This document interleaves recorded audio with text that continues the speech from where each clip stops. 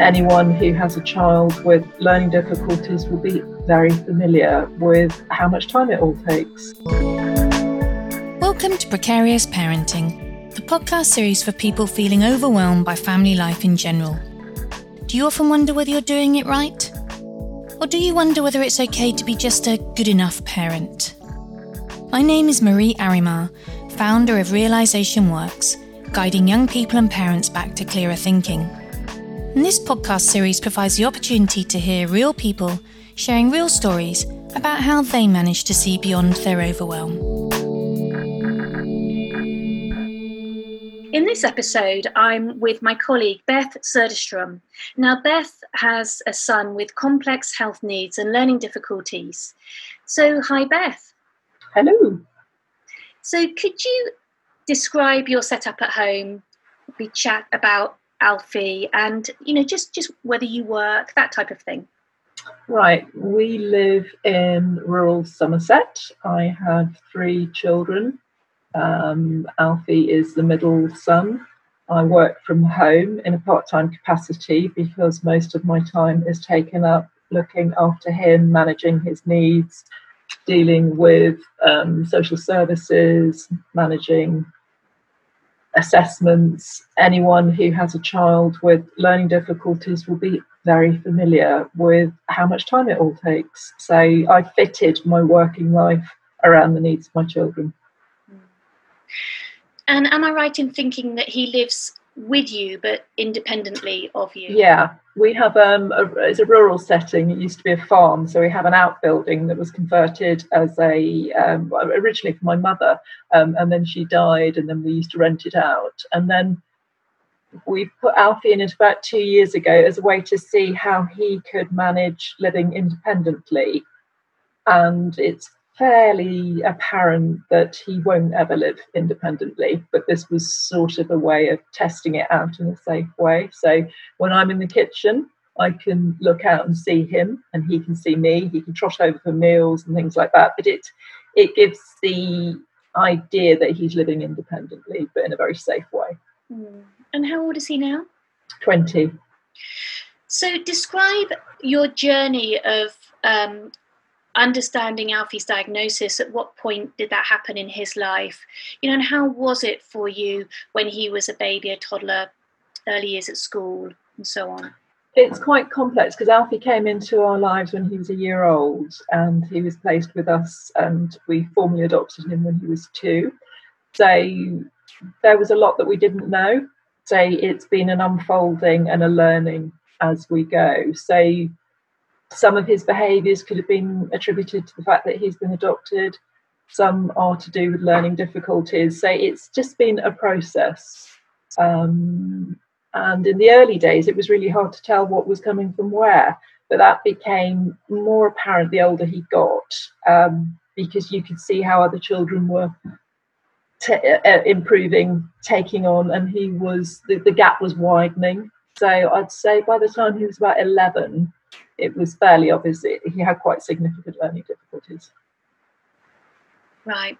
And how did that, so what happened with his schooling, for example? He was at the same school as his older brother and sister. And we chose that school specifically because it was an inclusive school. It was very supportive. They did everything they could to include him. But it just got to a point where he couldn't keep up. And it was all the normal stuff. It's like, with very small children, you can disguise it, the fact that he didn't really have any friends or anything. But as he got older, that became harder and harder. And so on the advice of the headmaster, we found a school in Tewkesbury that was 50% of the children had learning difficulties. It had its own farm. It was very outside based. And it was a hard call to send into a boarding school, because as any parent would know, why would you want to send your children away? But in retrospect, it was the best thing that could have happened, because then that was the first time he made real friends, because he met people who also had difficulties. So he was with a peer group where he wasn't the one who was the odd one out. And he's made those friends he has stayed friends with. So for 9 years now, he's got a friendship group. Admittedly, they live all over the country, but at least he has had the experience of a genuine, congruent friendship. Well, that's so nice to hear. So how have you coped with his needs as you've gone through, mothering him, being his parent? What kind of things have you had to deal with, or what some nice stories through this journey together? Well, it's been an unfolding for both of us. We've both been learning, and I mean, there's never one single event that you think it's more a sort of, okay, so he's not behaving in the way the others did. He hasn't got to the same stage as the others do. His behaviour was quite erratic. And it was on different levels. So there was sort of emotional behaviour and then cognitive behaviour. But real big flags from when he was little was he didn't seem to register any of the normal emotions. So he once went and sat in a whole bunch of nettles and didn't cry, that sort of thing. So over the years, that's got better as his attachment is more secure, and so now he has a full range of emotions. But the learning difficulties have become more obvious. So he has dyspraxia, ADHD, and sensory processing disorder. So for most people, dyspraxia, they just think clumsy child, and he is most definitely that. So the practical application of that is he breaks everything, and I mean literally everything. He's gone through God knows how many mobile phones, electric shavers, radios, any kind of gadget. But it also has a cognitive function, which is he can't process too much information. So therefore, problem solving is a real issue. So you and I might see something's not working. We might sit down and think of a way to sort it out. And if we couldn't, we'd phone someone. He will just rush at it, and he breaks things and damages things. And never maliciously. He doesn't do it out of temper. It's just because of the way his brain is wired. So the best example I've had of that was he was doing some laundry, and he likes to sort his colours into one pile and whites into the other. And he got a whites wash on. He saw a white sock on the floor, picked it up, and thought, oh, I've forgotten that, and yanked the washing machine open full cycle to put it in. Mm-hmm. So that's quite a good example, because people who don't have the wiring he does would never do that, because they realise you can't do that. And then consequently, that was the washing machine door irreplaceably damaged. So things like door handles get ripped off because he's pulled at them too hard, because of sensory processing disorder. He doesn't realise how hard he's pushing something.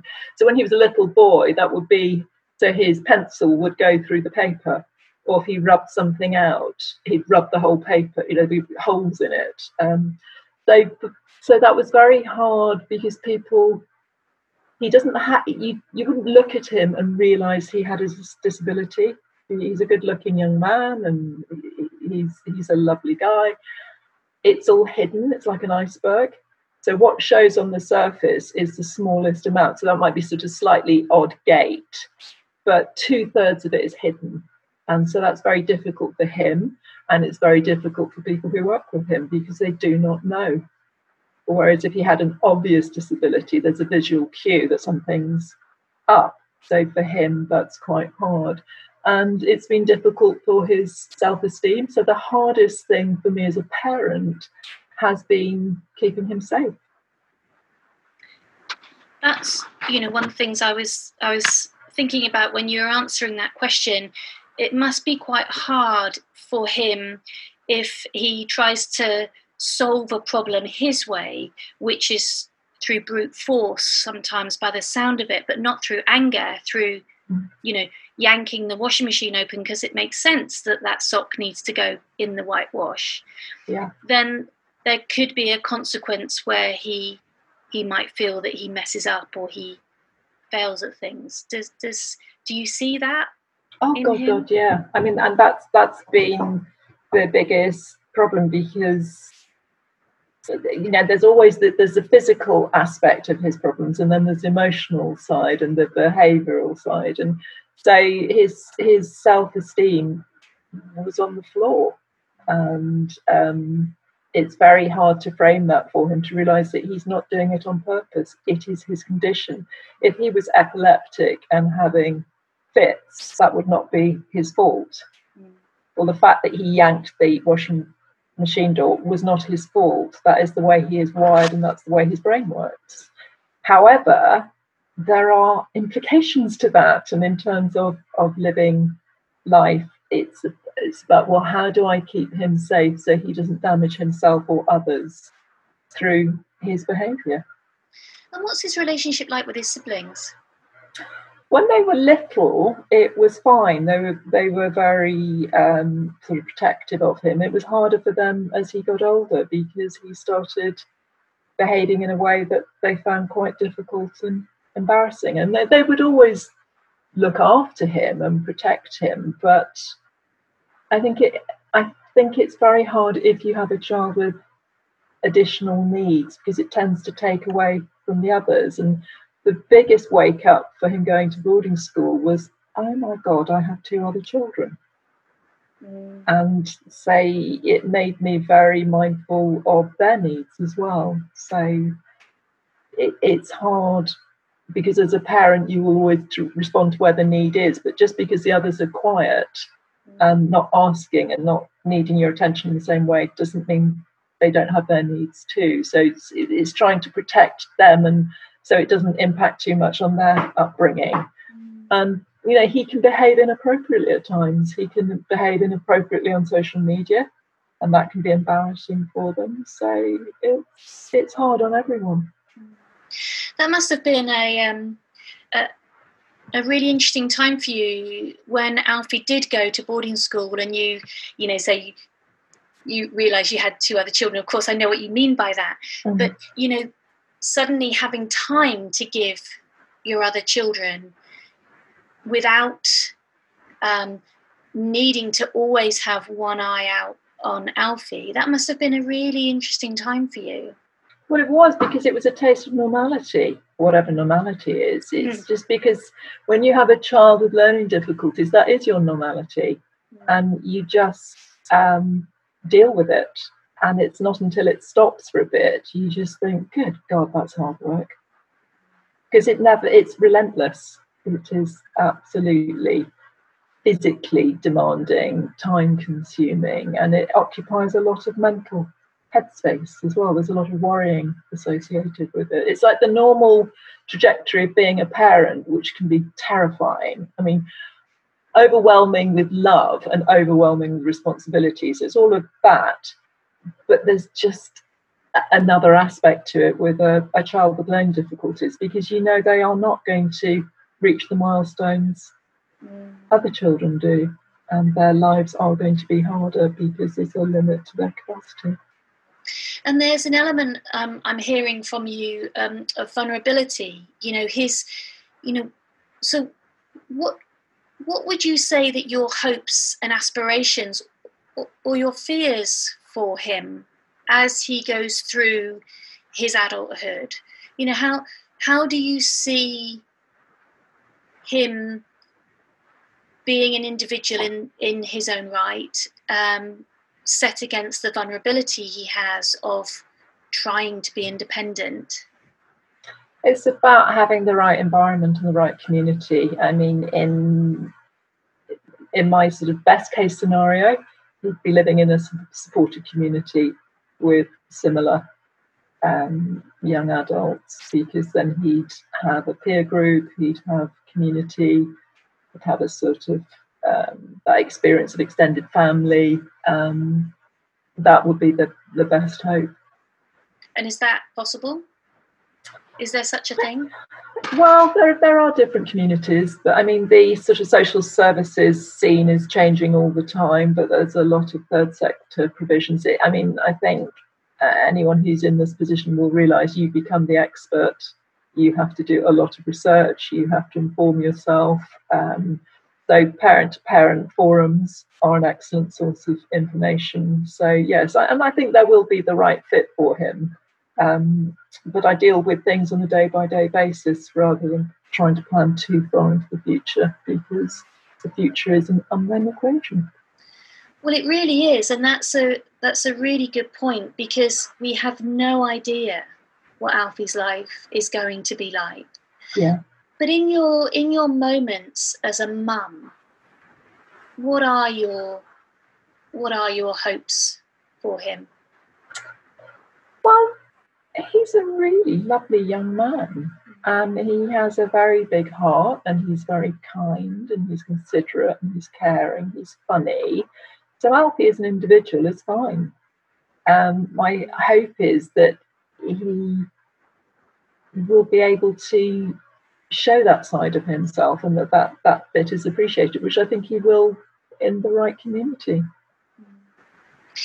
And it's about being there for him every step of the way. Absolutely. Yeah.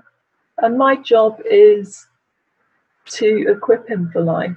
And so I think I've had a shift in how I am with things. So I've moved from a position of firefighting and future-proofing and thinking that everything's a battle and that it's all on me, and if I don't sort it all out, it's going to be a disaster, to seeing that actually who he is fine. And it's my job to get him to see that for himself, that the worries he has and the sort of self-image and all that sort of stuff are coming to him because of the way he thinks, and that we don't have to take our thinking seriously, that our moods change, the nature of thought changes, and how we think is how we feel. So with that mindset, everything is manageable, even when it's difficult. And have you noticed that the times when you really got into that, catastrophe thinking that we all do, we all get into that, oh my goodness, what if this is going to happen to him, this is his outcome, we really, fall headlong into the future sometimes, thinking we know exactly how it's going to turn out. Have you found any link to when you're feeling caught up in what might be, he gets caught up? Absolutely, because your children take their cue from you. So there's this, it was said in some parenting book somewhere, happy mother, happy child. And that is so true. And it's not that I see my job to be happy, it's my job to be okay with what is, whatever is, because then he sees that behaviour model. So, and for a sort of practical example, I've moved from thinking Alfie is a problem that needs fixing to Alfie is okay as he is, he's doing the best he can. When things go wrong, I frame that as a learning opportunity, because I think part of the problem was wanting him to fit into a mould that doesn't fit him. Yeah. And once I let go of that and realised he's absolutely fine as he is. However, there are practical implications to him living in a safe way. So with everything that he comes up against, so he's broken something. He broken, those things you dry your clothes on last night. He broke that last night, and I got a little text from him saying, I've broken it. And so I said, okay, so what's the learning there? Not, oh my God, that's a fourth one you've done, or oh my God, where am I going to get another one from, or whatever, which would have been my problem solving, this is something to fix mindset. Now it's, okay, what have you learned from that? I'm much more neutral. I'm not criticising him. I'm not criticising myself. I'm just okay with what is, but what is the learning in that? And say he thought for a bit, and then I got a text back saying, I think I pressed too hard on it. And I said, okay, so you learned something from that, haven't you? Lovely. And so, yeah, and that seems to be gradually, because his whole experience, bless him, through school was of getting everything wrong. because the system he was in didn't really respond to his needs. So helping him realise he's not wrong, he's just wired differently, and how can he learn to own that for himself and explain that to people, and then find a way of getting things that do work in a way for him. So for a long time, he didn't want to talk about his conditions, which are conditions for life. These are not things that are going to get better. You don't grow out of ADHD or dyspraxia or sensory processing disorder. But that is how he is wired. So now he owns it more. He will say something like, "Could you slow down and say that again? I'm dyspraxic. Could you just give me 3 pieces of information?" He's learnt to write things down when people say them to him. He's learnt to have a whiteboard. So they're sort of as so memory prompts. So there are certain strategies you put in place to accommodate, but sort of underneath the managing stuff is the belief that he's doing the best he can and he is okay as who he is. That's just the way he's put together. Yeah. And it's so lovely to hear you talk and see him for who he truly is, and be comfortable with that, you know, with recognizing that Alfie is his own mold and he doesn't fit into anybody else's mold. Yeah. And you said that you know, you noticed that society most definitely wants us all to fit into the correct mold. But what, you know, how was that for you? Where did you, at what point in Alfie's life did you see how you could see his life and your relationship with him differently? It was through doing the work we did together. Actually, it was shifting my mindset.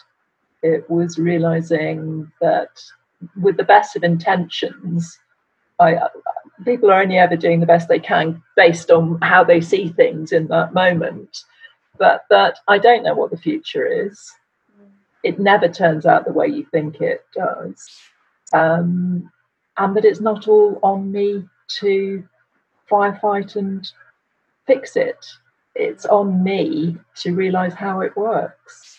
And that, I give you practical examples. I used to go into, again, anyone who has a child with learning difficulties will be very familiar with the EHCP, Education Healthcare Plan. Right? It's a nightmare, a lot of assessments, a lot of meetings. So my mindset used to be, oh my God, if I'm not completely on top of this, if I haven't read all the legislation, if I don't know all the ways it all fits together, he's going to be denied something and we're going to miss out and it's all going to be my fault. So there's the most massive pressure I was putting on myself to get all this right, and that every meeting would feel like a battleground and I'd be seeing them as potentially the enemy and all the rest of it. And then I had this absolute moment of clarity, which was, they're only doing the best they can do. I'm only doing the best I can do. Alfie's only doing the best he can do. We're all doing the best we can do with what we've got. And it's just like a load of pressure lifted. So the interesting thing for me in having a shift in my mindset, the only thing that shifted, my circumstances are exactly the same. There's still a lot of organising to do, planning, logistics, meetings to arrange, all the rest of it. Alfie still breaks things on a regular basis. He still needs lifts everywhere. He still needs help managing everything. But the thing that has shifted is how I am with it. And that has a really practical implication, because I'm okay when it's not okay. Because I'm okay, he's okay. So I've moved from I've got to fix it, this is a problem that needs fixing, to this is how it is, what's going to be the best way to approach it. So my mindset is much clearer I'm calmer and I get things done in an easier way. It's still the same amount of work, but I'm not so agitated. I'm not so wound up, pressurized. I don't have this sense of doom the whole time that I've missed something or I'm going to get caught out. I'm just more light-hearted. Sounds a sort of slightly, I don't know, cheesy expression, but I'm just lighter with it, and it's like being able to navigate more easily. Yeah, I can hear that. I can really, really hear that. And before we started recording this episode together, you talked about your inner critic, and I can really hear that your inner critic has dropped away. Yeah, that's what I'm hearing. Yeah, because I can see it for what it is. I recognise when it comes up, and I realise I don't have to take it seriously. So lovely. Yeah. That's such a lovely thing to hear. So, and it leads me really beautifully on to ask you that, if you had a message to share with any parent, who's listening, who may be having a similar experience with the same age, or maybe has a young child that they're starting to have concerns about them, not fitting into the mould, I've got quotation marks there, what would be your message to them? I'd reach out to other parents, find people in the same boat, because that helps normalise it, makes you realise you're not the only one, get some support, and ultimately be kind to yourself. You are doing the best you possibly can. You do know what's right for your child, and ultimately your child is doing the best they can as well. So it doesn't have to be a fight. It can be a dance. Oh, beautiful. Beautiful. What a lovely way to end our podcast together. So, Beth, if anybody wanted to chat to you about your experience or their own, would it be possible for them to make contact with you? And if so, how would they do that? Well, probably the best way would be to drop me an email. Say that would be at Beth, BETH.Soderstrom, SODERSTROM @live.co.uk. Brilliant. And I'll put that in the description of the episode as well. Fantastic. Beth, you're a star, as always. Thank you so much. My pleasure. Lovely to speak with you. You've been listening to Precarious Parenting by Realisation Works. Subscribe to realisationworks.com to access more resources, including monthly blogs written to be shared with younger people.